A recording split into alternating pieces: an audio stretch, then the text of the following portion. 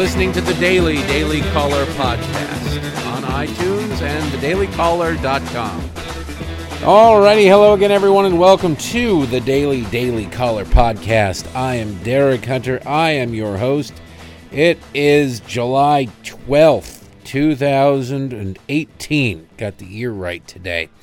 Lots of stuff to get to, tons of things to talk about. We're going to start, of course, with the Supreme Court, the deep dive into Brett Kavanaugh, Donald Trump's nominee to replace retiring Justice Anthony Kennedy, has begun, and the media is digging deep.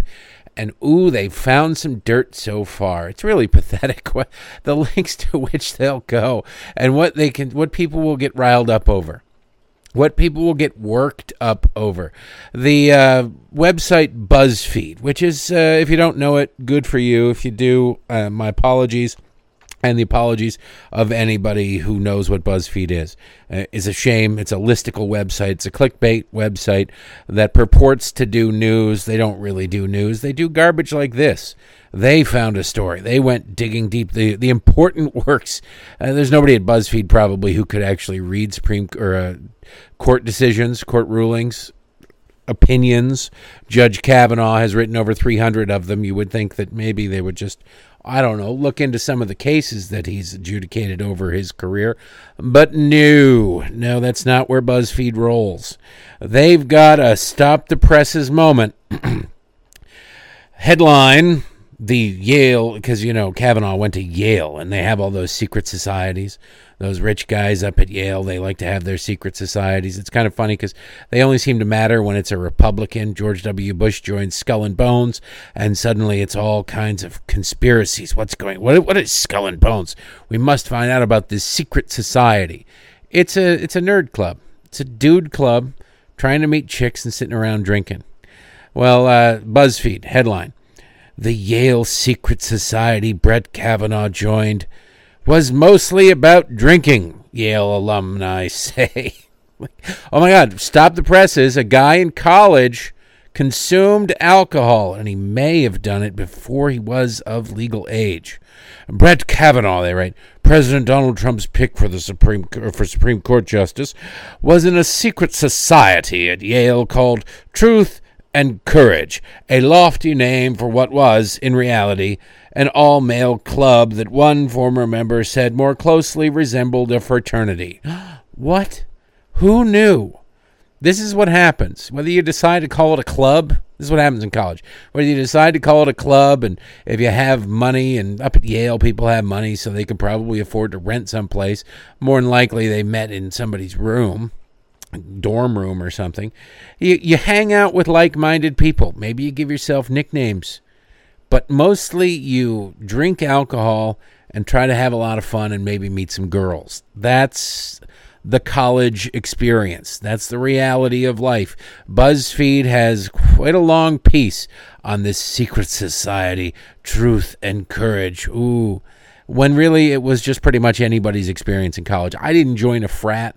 I'm not much of a joiner, and I certainly wasn't somebody that a frat would want to have. I had an attitude.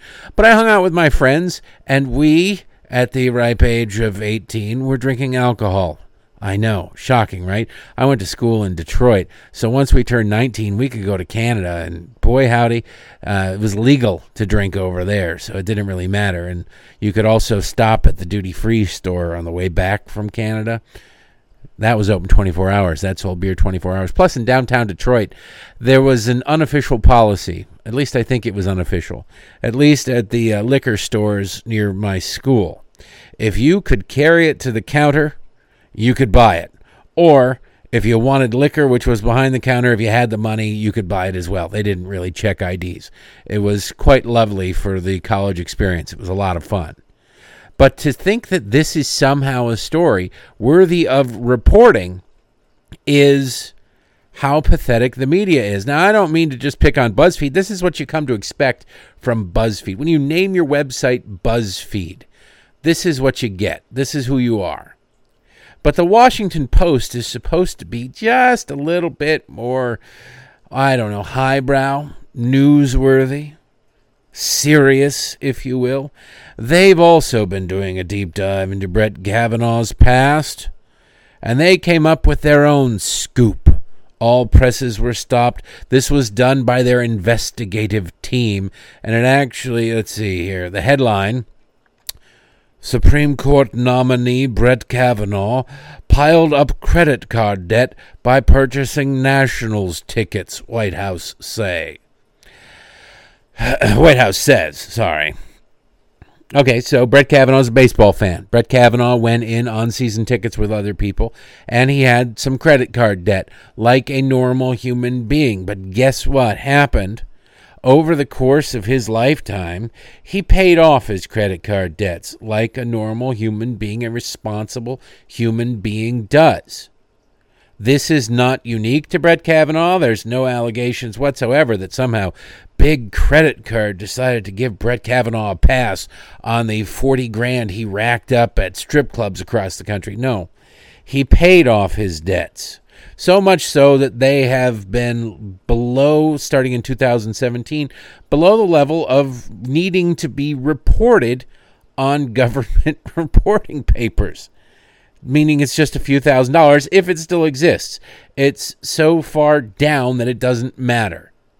But to sit there and say, he spent money on credit card debt, and he bought season tickets to a baseball team. Split, by the way, with friends, apparently. So he only got a partial season ticket pass with a bunch of people, presumably a bunch of people. It's not uncommon in Washington, D.C., or anywhere in the country for people to go in on season ticket packages because, you know what? They're expensive. There are 81 games. Major League Baseball plays 162 games. You can't buy 81 of them at home. If you buy tickets to 81 Major League Baseball games, that becomes expensive even if you get a bulk discount and crappy seats. So you get 4 or 5 friends and you say, all right, we'll all go through the season, we'll pick out the games that we want to go to, and we'll split it half season. Instead of costing thousands of dollars, it'll cost a few $100s. And guess what? You get to go to 10 or 15 baseball games throughout the season. Pretty sweet deal, pretty normal, but normal doesn't exist anymore, especially when it comes to Brett Kavanaugh. This is just the beginning. They're going to be picking through his garbage. They're going to be picking, if he has a septic tank in his house, they're going to be picking through that. They're going to be going to his church on Sunday and badgering people who attend his church, finding out, what do you know about what do you know about this Brett Kavanaugh guy? Did you know that he drank in college? Did you know that he had credit card debt that he paid off responsibly like an adult? This is where we are in 2018. This is a level of insanity that we have. This is crazy. I get it. You want to do a puff piece, you want to do a profile piece and say, hey, you know, one of the interesting factoids about Brett Kavanaugh is he's not a wealthy man. He had credit. He suffered from credit card debt. He racked up some credit card debt and he's paid it off, just like most people. That's fine, but to do it as part of your investigative team and make the fact that he likes baseball part of the big investigation, like this will be submitted to a Pulitzer panel, possible award. This is where we are. This is journalism. This is sad, quite frankly, and pathetic. But not as sad and pathetic as MSNBC's Katie Tur. Spelled T-U-R. I swear at some point in her history, her family's history, they dropped the D. It just had to be there. Katie's MSNBC host. She made news, I guess it was probably 5 or 6 months ago, when she compared her doing journalism, which she doesn't do particularly well, to firefighters. The journalists are just like firefighters. They run toward the fire. She was praising herself. Journalists are not like firefighters at all. Firefighters don't go into people's houses, don't go digging into people's lives, and don't go and try to find dirt on people to try and ruin them politically. Firefighters actually go and try and save human beings' lives. That's a significant difference, but not to Katie Tur. Well, Katie Tur on her show yesterday on MSNBC got a little bit confused. If I haven't mentioned it yet, Katie ain't all that bright. She's nice, she's pretty, she can read a teleprompter, but when she goes off teleprompter, that's when the fun begins. And that's her problem here. Listen to, well, first of all, there's much wrong with what she's about to say. One of the things is that she seems to think that the Constitution is just an old document. It's kind of like Ezra Klein, who is viewed by the left as some sort of wunderkind genius because he used to blog on all kinds of stuff and liberals agreed with what he wrote. So he got a job at the Washington Post. Then he went and co-founded Vox, which really has been an embarrassment of errors to the left and to journalism and to reporting. He once said that the Constitution is like 200 years old. Why are we still following this? It's so old. Katie Tur is of that school of thinking. It's rather pathetic. She also seems to think that the Constitution is the Declaration of Independence. Well, let's just let Katie Tur explain. Based on where Americans stand on the issues, and Americans have really moved in a much more progressive direction over the years, do you think it's appropriate to continue to take such a strict originalist view of the Constitution, given it's 2018 and not 1776? Couple of things. We'll get to the progressive business in a second, but the Declaration of Independence was written in 1776. That's why we celebrate the 4th of July as a holiday. That is when we declared our independence. Katie Tur should know that. The U.S. Constitution is not the Declaration of Independence. She doesn't seem to know that. Now you sit there and you can say, well, Derek, it's just a gaffe. No. It's not a gaffe. This is common knowledge, or at least it should be. The Constitution was written in 1787. It went into effect essentially 1789 after it was ratified by the states. But there's a huge difference between the two. That aside, her basic ignorance of it aside, I don't give Katie Tur a pass because her and her profession and her ilk and her network give no quarter to anyone on the right who makes a gaffe like that. Remember the absolute fit that the left threw, media journalists threw, when Mitt Romney in 2012 said that he had binders full of women. Like, oh, binders full of women. Oh, they mocked him relentlessly. He meant, and in the context, he clearly said, binders full of women's resumes, that he was trying to get hire, when he was governor of Massachusetts, as many qualified women as he possibly could. But they mocked him relentlessly for it. They were ruthless about it. Binders full of women, as if it were some kind of scandal. It was counted as a gaffe. They gave no pass. They gave no quarter. So I'm sorry, Katie Tur, you have an entire team of researchers. You have to put on a television show. I don't think people realize how many people have to be involved to get an hour's worth of worthless cable news on the air. On MSNBC, there are at least 20 people who work on that show.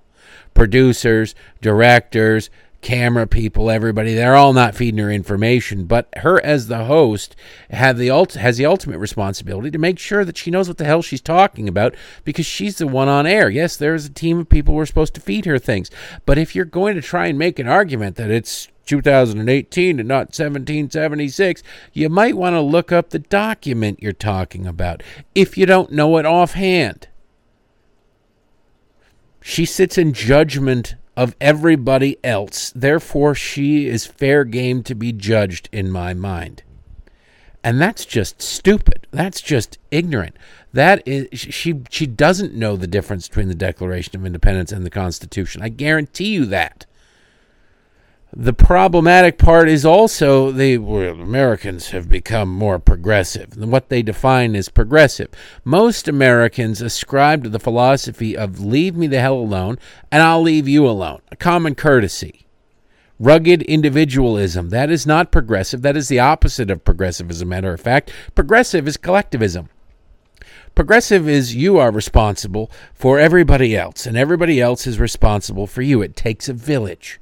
We all must work together. Everybody must pay their fair share. Equality of outcomes. Everybody's oppressed. We must all work together, and some people are just going to have to pay more because it's just not fair otherwise. That's progressive. The American people have decidedly not moved in that direction.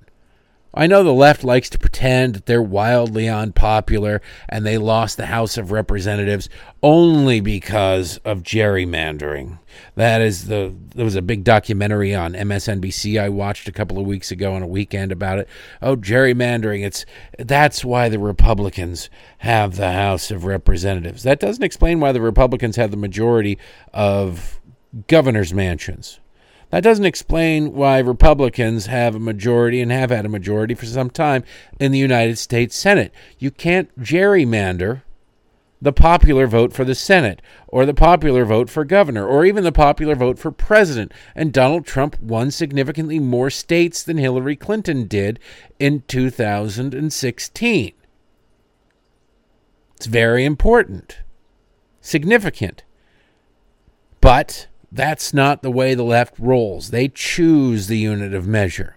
It's kind of funny because they talk about, well, Hillary Clinton, she won more votes, and Democrats got more votes than Republicans did for the House of Representatives. But there are more Republicans. It's got to be gerrymandering. Yeah, you dominate 80-90% districts out in California in our most popular state, our most populous state. It's not the most popular state. Yeah, you're going to rack up more votes. And New York, too, the second most populous state. That doesn't mean anything. That's like saying I won the popular vote and therefore I should be president. Oh, that's nice. All well and good. You get a nice, sweet little ribbon. We can maybe even print you up an embossed certificate. That's not how we elect presidents. That's not how we work. If there's 18 million more votes out of California, what does that have to do with a governor's race or a Senate race in Michigan? Nothing. But the left want to conflate the two because it's to their political advantage to manipulate and to argue that. It's not honest. When you decide the unit of measure, you will always be the tallest, the smartest, the brightest, the best looking, the funniest, whatever you want to be. When you decide what counts. But when it's external, when it's unambiguous, when the rules are set, suddenly you're not as popular, you're not as handsome, you're not as funny, you're not as charming. It's weird how that works. That's why the left always wants to change the rules when they lose. One of my favorite things, this is just an aside here, one of my favorite liberal argument talking points, well, there's a couple of them. One is, do you know that Montana has fewer people than the city of Los Angeles, but they're both have 2 votes in the Senate? That's unfair. No, that's a constitutionally limited republic. We are a republic. They always talk about that. They always that's their newest thing. They lose the Senate and they whine about how the Senate is elected. And they think that somehow the Senate should become the House of Representatives, which it slowly is becoming. And if we fully get rid of the filibuster, then it will become the House of Representatives. But it's garbage argument. It is a garbage argument, just like most of their arguments. Hillary Clinton won the popular vote, therefore we should get rid of the Electoral College. No, the Electoral College is there for a very specific reason. Just because civics classes no longer teach it and the left doesn't want you to know it. We are supposed to be a union of states, hence the name, the United States of America.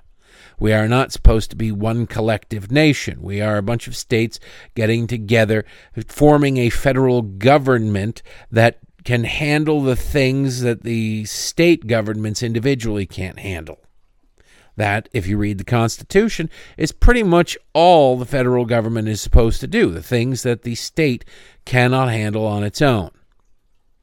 Of course, the left has bastardized it to the point that it can do just about anything. It can grant rights, it can take away rights, it can force you to care, it can charge you with crimes that shouldn't be crimes, and we're moving in a direction where speech is going to be criminalized soon. This is the level of insanity of the left. So when Katie Tur confuses the Declaration and the Constitution, it's not by accident, it's out of ignorance. Blissful ignorance. When you don't revere those documents, you don't bother to learn about them. You don't bother to read them in most cases. She doesn't give a damn. She's got her agenda. She's got what she thinks. The country is more progressive now than ever. No. The country always wanted to be left alone. And under our Constitution, states are free to do pretty much anything they want. they can't do is reach into other states. And if there's one thing that leftists love to do is tell other people how they have to live. For example, the hysteria right now. Oh, my God, Roe v. Wade. First of all, they say it's law of the land. It isn't technically the law of the land. Laws are passed by Congress and signed by the president. Roe versus Wade was a court decree. It's a significant difference between the two, not to somebody like Katie Tur, but to real human beings who understand and read the Constitution and revere the document.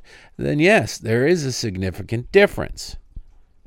Anyway, I've gone off far too long here, but I just thought that was kind of funny and indicative of the media. I bet you when you do television, and the hosts in particular, they have a little earpiece in there, and the producers, the director, anybody can pretty much whisper into their ear. A lot of these people get their information fed to them that way. Their questions fed to them. They're not. You don't have to be that bright to be a television host. You just have to be able to have somebody talking into your ear and repeat it as if it was your thought. Nobody in the control room, nobody apparently on Katie Tur's staff knows when the Constitution was written and knows that there's a difference between the Declaration of Independence and the Constitution of the United States. Or they don't care. I suspect they all view it the same way. They view it as an impediment to what they want. Anyway, if Roe v. Wade were overturned, if Roe v. Wade were overturned, law of the land, if it were overturned, it would not make abortion illegal. That would free up the 50 states to decide what they wanted to do on their abortion laws, as it should be. If you live in Mississippi, if you live in Alabama, if you live in Montana, you might have more restrictions placed on abortion. I'm not sure any state would ever straight up ban it completely. Maybe some would. That would be their choice. But what you could do as an American citizen is vote against your governor, vote against your state representatives, or what the Founding Fathers really wanted, what the Founding Fathers really supported, is you could get up and move, or just go to another state if that's what you wanted. The United States was set up to be sort of a competition of at the time, 13 colonies, 13 states. It was set to be 13 different petri dishes where they could choose to govern themselves however they saw fit within the confines of the Bill of Rights. And what worked in one state might not work in another state. But if New York tried something and Pennsylvania tried the exact opposite, and whatever New York tried was going gangbusters and whatever Pennsylvania tried was really screwing everything up, theoretically, Pennsylvania would then say, well, let's take a look at what New York did. Maybe we can adopt it for us. But what works in New York won't probably work simply by transplanting it to Pennsylvania, because they're two different economies, two different sets of people, two different geographies, two different needs, and two different sets of people who have different wants. So New York's idea could come to Pennsylvania, but Pennsylvania is free to tweak it however they see fit to fit into Pennsylvania, and so on. That's how a republic, the United States of America, our republic, was supposed to work. But the left said, well, it works in New York, or even if it doesn't work in New York, we want it in New York, therefore we want it everywhere. And that's the real problem. They've used the federal government, they've bastardized the Constitution, and they just make the federal government impose the will of mostly the coasts, quite frankly, on the rest of the country through the courts, not through the legislative process. The most contentious, actually the most left-wing liberal victories, in quotes, in the last couple of decades have not come through the legislative process, except for Obamacare, where they then had to bastardize the rules of the Senate to make that happen. They've come through the courts. They've come through decrees, lawsuits. Again, the people who chant this is what democracy looks like at their marches are the least democratic group of people on the planet. The irony is not lost on people who think for a living. So yeah, Katie Tur doesn't get a pass. Anyway, I've gone on way too long about Katie Tur. There's other stuff to get to. Few more things to get to before we call it a day. I told you yesterday about Sacha Baron Cohen and the confrontation or post-interview confrontation he had with Sarah Palin, where Sacha Baron Cohen had posed as a disabled veteran to pull some sort of prank on her. I guess his show premieres this weekend, so the world will know soon enough what the so-called prank or joke was supposed to be. But Sarah Palin wasn't the only person targeted by Sacha Baron Cohen. There's a whole list of people, Democrats and Republicans. Apparently, he's been filming the show for a year. One of the people is now raising a stink. Another one of the people is former Congressman Joe Walsh. This story from Entertainment Weekly kind of cracked me up. Sacha Baron Cohen has apparently added another target to his collection. Congressman turned radio host Joe Walsh took to Twitter to claim that he too was duped by Baron Cohen for his new prank comedy series on Showtime and is calling for a boycott of the show.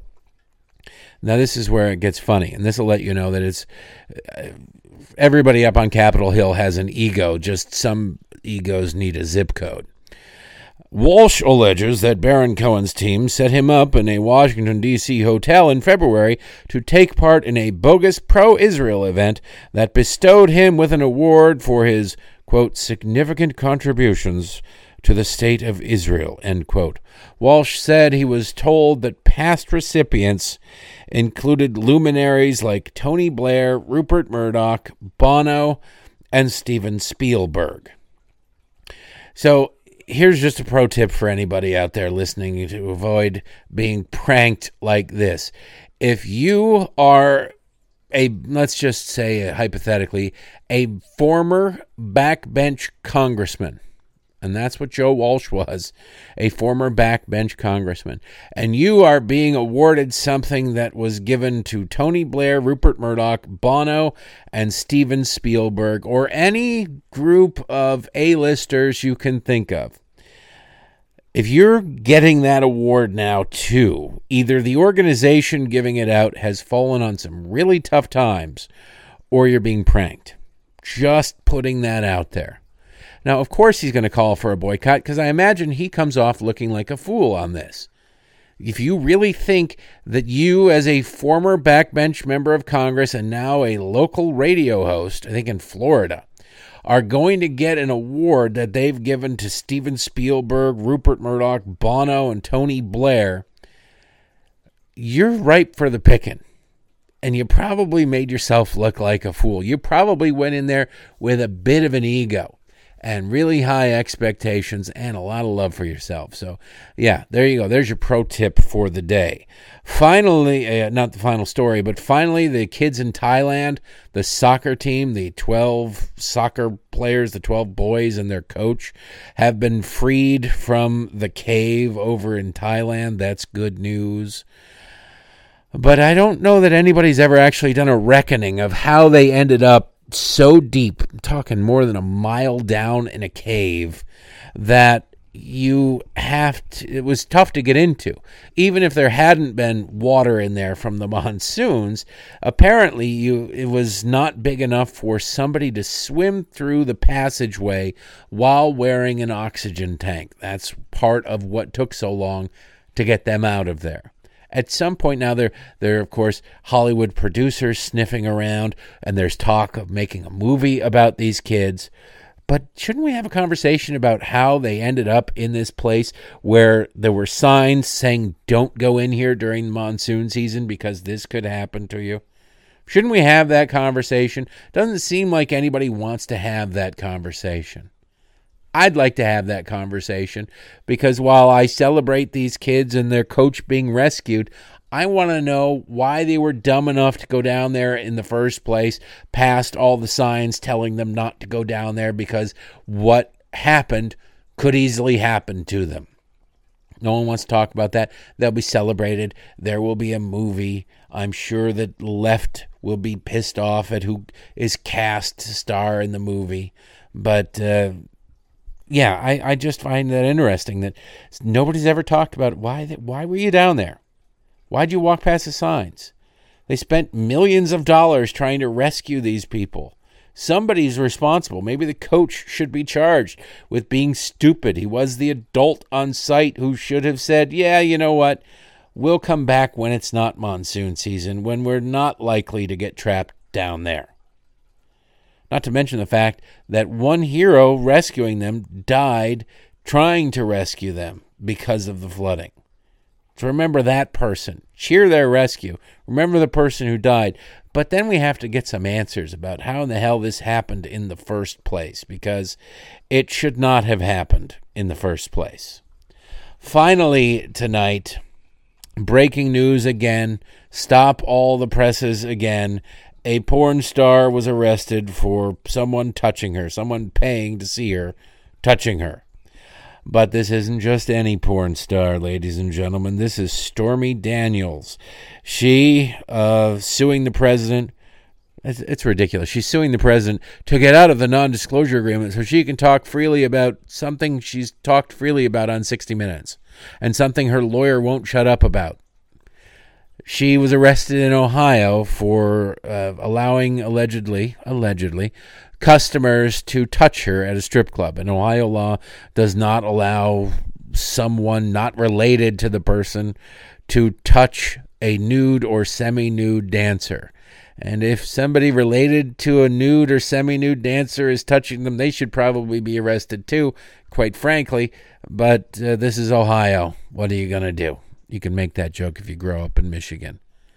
This is the world that we live in. Michael Avenatti, her lawyer, tweeted out, just received word that my client Stormy Daniels was arrested in Columbus, Ohio, while performing the same act she has performed across the nation at nearly 100 strip clubs. This was a setup and politically motivated. It reeks of desperation. We will fight all bogus charges. #Basta. He's trying to make Basta into a thing. He's probably copywritten it or at least selling merchandise with it on there because he's dumb and a money-grubbing lawyer. But you got to love that. This is politically motivated. It's a setup. Oh, if somebody's grabbing your client, it's a setup. Now, God forbid. In Washington, D.C., when she was here, I think it was last week, or maybe she's yet to get here. Maybe she'll be here this week. Who knows? Who cares? You can buy VIP seats at the strip club where she was or will be performing for $10,000. What do you think you get for $10,000 from a porn star? I believe the going rate is $5,000 per scene. So what do you think you get if you pay $10,000 to sit and just watch her writhe around on a stage and spin on a pole? I don't think that you're dealing with somebody who particularly follows societal norms or laws. And maybe she let somebody get a little friendly.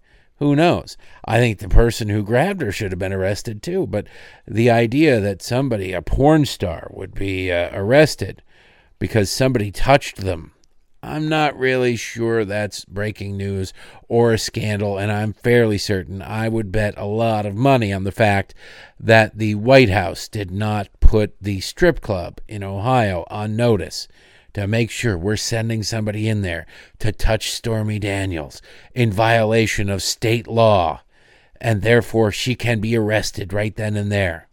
But this will probably lead Morning Joe today. This will probably be the top story on CNN today, and Michael Avenatti will get more attention today because we have a terrible media in this country, a really just pathetic media in this country. And Michael Avenatti and Stormy Daniels really are the personifications of how far we've fallen as a society. So congratulations to them. She'll get a higher appearance fee at her next strip club. He'll get more appearances on MSNBC and CNN. He might even be invited back on the Colbert Show, whatever the hell it's called, Late Night with Stephen Colbert or whatever. It's just not funny. That's all I know about it. This is America in 2018, ladies and gentlemen. These are the progressive heroes. How much you want to bet that either Stormy Daniels and or Michael Avenatti deliver a speech from the stage at the 2020 Democratic National Convention. I'd say the odds are about 50-50 at this point. That's all the time we have for today, ladies and gentlemen. I hope you like the show. Tell a friend, spread the word, share it on Facebook, subscribe on iTunes and all the other ways you can subscribe.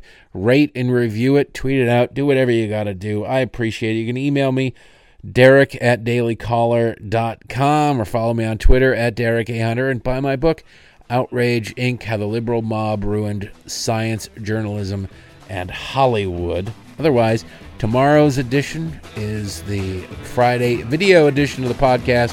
Audio edition will be available as well. We'll see you then. See you tomorrow.